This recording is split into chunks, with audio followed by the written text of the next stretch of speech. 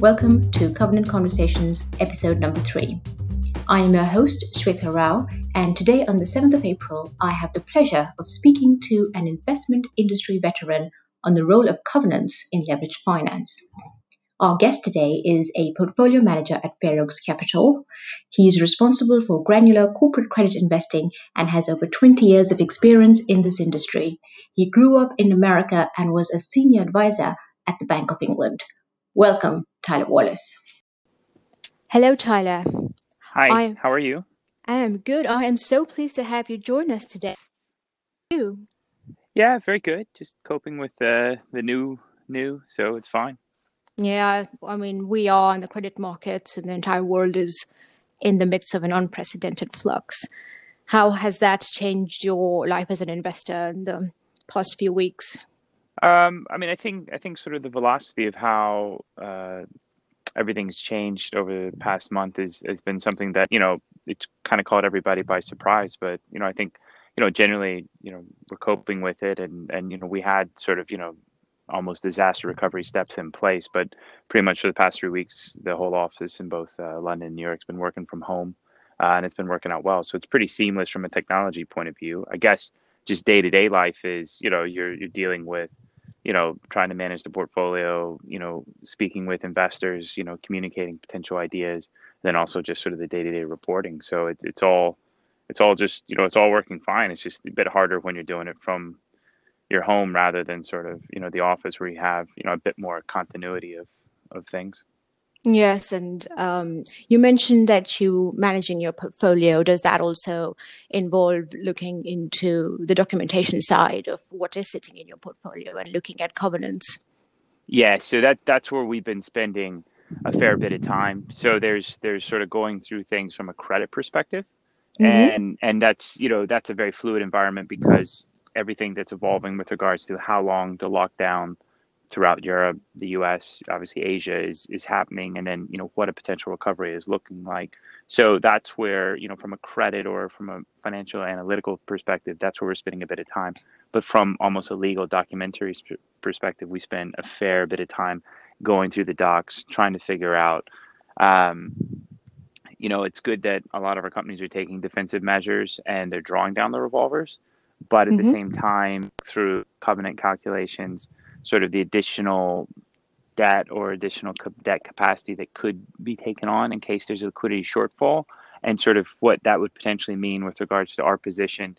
In most cases where we're senior secured lenders, and what we do, and the important thing for us is obviously maintaining that, protecting that security package, and also just making sure that we're not somehow subordinated, whether it be time subordination or frankly layering of debt, with regards to something coming at a super senior level. So that's where we've been spending a lot of time just going through the docs to figure out not just the covenants, but also sort of how things would look if there is new money to come in what shape and Yes. form that might come in.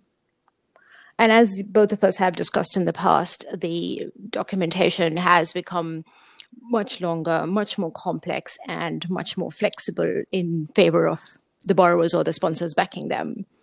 So I imagine there are all sorts of hidden flexibilities in there that you would also be poring over, as indeed we are, especially with respect to ratio calculations, basket calculations, EBITDA add backs, and the such.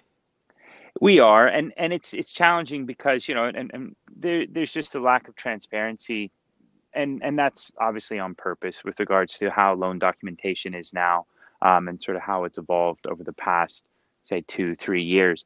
But it is something that we're trying to work back through, and actually, one of the things you're trying to always figure out is how much capacity is there, whether it be, how much debt capacity there is, how much cash leakage, what about security leakage, and you're trying to work through somewhat complex and frankly, opaque. We're working through it, but there's a lot of flexibility. I think the flip side of that flexibility is from a lender's perspective, you're always worried about, how would this impact our position? How would this impact our, ultimate recovery? I think from the company's perspective, there's been so much flexibility built into these documents that, a CFO or an FD, they may think that this is the right thing to do, And frankly, they may trip up in their own documentation because it has been so complex. And frankly, it hasn't actually been not challenged, but actually, we're going through a crisis now to where the documentation will actually be put to work. And there may be triggers that get hit inadvertently, and the collateral damage from some of this flexibility and some of the, frankly, lack of transparency in the documentation may actually come back to bite, the company and the sponsor, where, the original intention was to create as much flexibility as possible. That is a very interesting perspective. We shall have to wait to see how, like you say, the documents actually play out and how all the creative flexibilities that have been put in the past few years are actually tested. But in terms of if you are sitting with a loan that you have examined in your portfolio and you consider that perhaps this is not the right one to be in at this moment in time, are there any sort of documentary restrictions which could prevent you from exiting the loan? Are you, on a practical basis, seeing anything to that effect? I'd say not yet. So this is one of the things that we focused on going into this crisis, and we usually were giving consistent feedback on the docs with regards to transferability. Yes. And that's something where obviously there's the secondary price movements that have been extremely volatile. And, again, over the past month, we've seen movements that, we haven't seen for, 10, 12 years. So what that sort of has resulted in is, a new investor base may have traded on some of these names in the past couple of weeks. And that may be in the form of a stressed or distressed investor. And again, if you're selling something, you're probably facing a counterparty, which is a bank, and then they're facing a counterparty, which is maybe someone that's not on the approved white list. Or, they may be on a blacklist in the States, but over here, most loans tend to work off of a whitelist type concept. And that's something where, I think, again, we're going to find out, what's in the documentation. I think there's been, a lot of discussion around, how much flexibility is sitting with the ultimate borrower, with the sponsor, to control the syndicate and control who goes into their deals. And that's something where I think for the moment, because there was a bit more of a liquidity push where, there was an urge to sell, and that's fine. What will happen is loan settlement is something that's still a bit archaic, but you may start to see some settlement issues wash through as these trades actually start to settle. And, I think the sponsor will be very vigilant on who they allow into their transactions, and we'll be watching the trades come through. Have you had interaction with the sponsors in the companies you've invested in, and have you seen any reluctance or indeed enthusiasm from them to support their portfolio companies? I'd say the sponsors we've reached out to over the past couple of weeks have been, if you look at the European landscape, there's obviously the large, global sponsors, and then there's going to be the more regional or niche sponsors. I'd say all of them are responding, as best they can, and really, depending on the nature of the portfolio company, sponsors are dealing with, what previously they were looking at, what's the next acquisition target, or, what's my exit going to be, to, okay, let's run a scenario where we have zero revenues for 1 to 2 quarters. What's the cash burn? How do we minimize the cash burn? So I believe, most sponsors are frankly focused on the immediate need, the immediate liquidity need of their portfolio investments, and they're being quite open and frankly responsive to questions. We're finding that through sponsors, through management teams, where, obviously no one knows what's going to happen, but you can see that actions are being taken. And so the sponsors that we've spoken to have been quite open, and they appear to be willing to support the company. Really, I think the situation where you're going to see a lot of credit stress and a bit of deterioration really is there were weak names going into sort of the pandemic breaking out. Unfortunately, that's related to certain sectors, certain industries.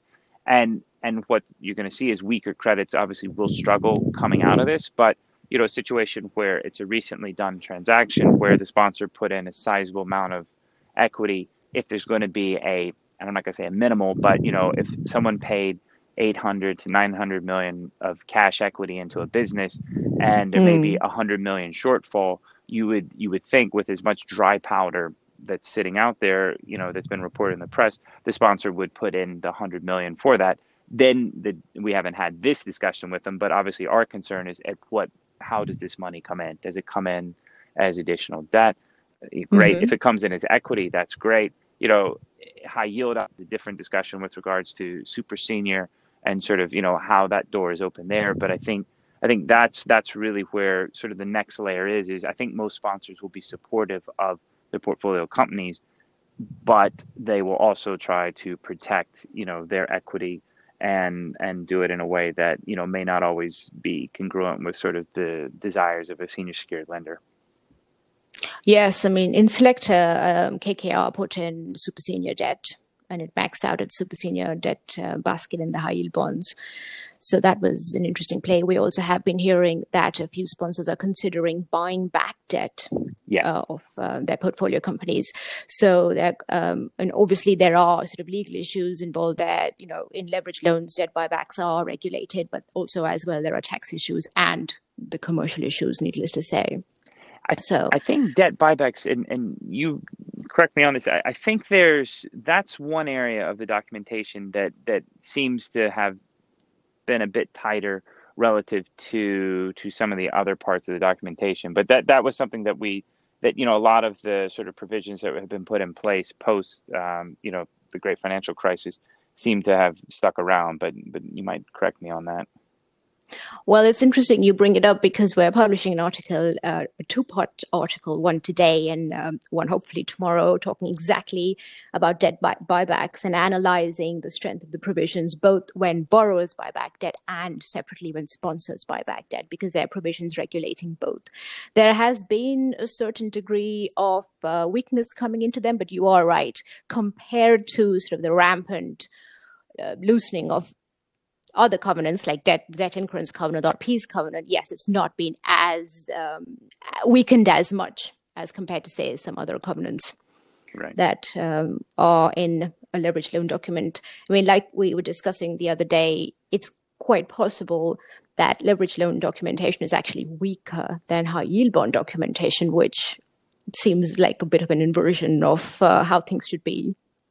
So looking forward, when primary wakes up again and people start issuing bonds and loans, what would be in your wish list of covenants to improve?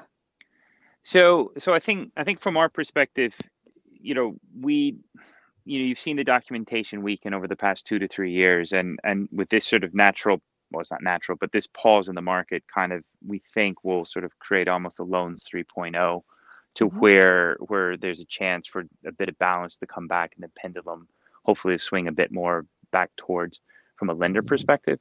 I think the key points for us that it starts with in terms of the documentation is really around leakage. And when we think of leakage, we think of security leakage, we think of cash leakage, and we've seen a lot of these tested both on sort of a security package side, whether it be the infamous J.Crew clause or something like that, but then also on the cash leakage side with regards to how much money can actually go out of the business. So I think, we would start to think in terms of, the protection, again, from the point of view of a senior secured lender perspective. We're quite concerned about that. Around the debt capacity, sort of the purpose baskets, what a potential layering of debt would look like with regards to, I think you guys are going to, focused on this as a bit of intercreditor issues as well. Yes. And then, the stuff that really starts to, that we're working through now, and this is just sort of, I think, the beginning of this, but there's definitely, the covenants, and it's not a situation where you think you're going to go back to the world of the 4 covenants, where we have, 4 maintenance covenants and all that. But, I think it makes sense to where, some of the covenants actually do make sense, especially in terms of a maintenance covenants with regards to, say, leverage, but also with regards to free cash coverage. So that's a situation where, depending on, how businesses perform, you would expect to see, some form of covenants come back, and in tow also, the amount of add backs and sort of that flexibility. You can imagine, sponsors will fight hard for that, but if you layer in something like a free cash flow covenant, it's something that's a little bit harder to manipulate relative to maybe the leverage covenant. So that's something that we would kind of hope to see would gain a bit of traction. The others are really around just, frankly, the reporting packages right now are quite poor. you have a situation where a lot of companies, in Europe in particular, they used to report monthly. Almost every company has reverted to a quarterly reporting package. And that's something where, given sort of the scale or the size of some of these businesses, it's not particularly appropriate. And also some of the things with regards to reporting is the documentation, it was so weak that you could go into a transaction and you may not actually receive any kind of reporting in maybe say 9 months from now or something like that. So that's a situation where, we would expect to see the documentation tighten up around the reporting of, on ongoing basis, but also when an initial or first reporting would be. And then the last point we already spoke about is really transfers. That's something that, that matters to us because we tend to focus on being a bit more nimble and trying to move in and out of positions. And if you're trying to get out of a loan, and for example, some of this transfer language actually comes to bite, it's something that, we see as a bit of a detriment with regards to sort of the functioning of the overall secondary market. So, it's just a general tightening of the documents where, I think the pendulum, like you said, had swung too far to the lender side or to the borrower side of things, and a bit of balance would be I think a minimum with regards to what we're dealing with now.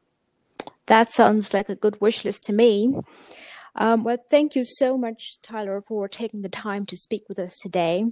Folks, Tyler will be speaking tomorrow on the 8th of April on a panel called European CLO Market COVID-19 Impact, Liquidity and Collateral Performance Update. It's organized by the Information Management Network and is free to register.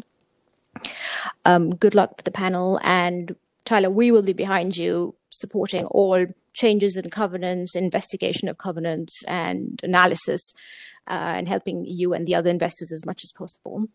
Thank you so much for taking the time to speak with us today, and hope to catch up with you soon. No, thanks very much. Stay safe and speak to you soon.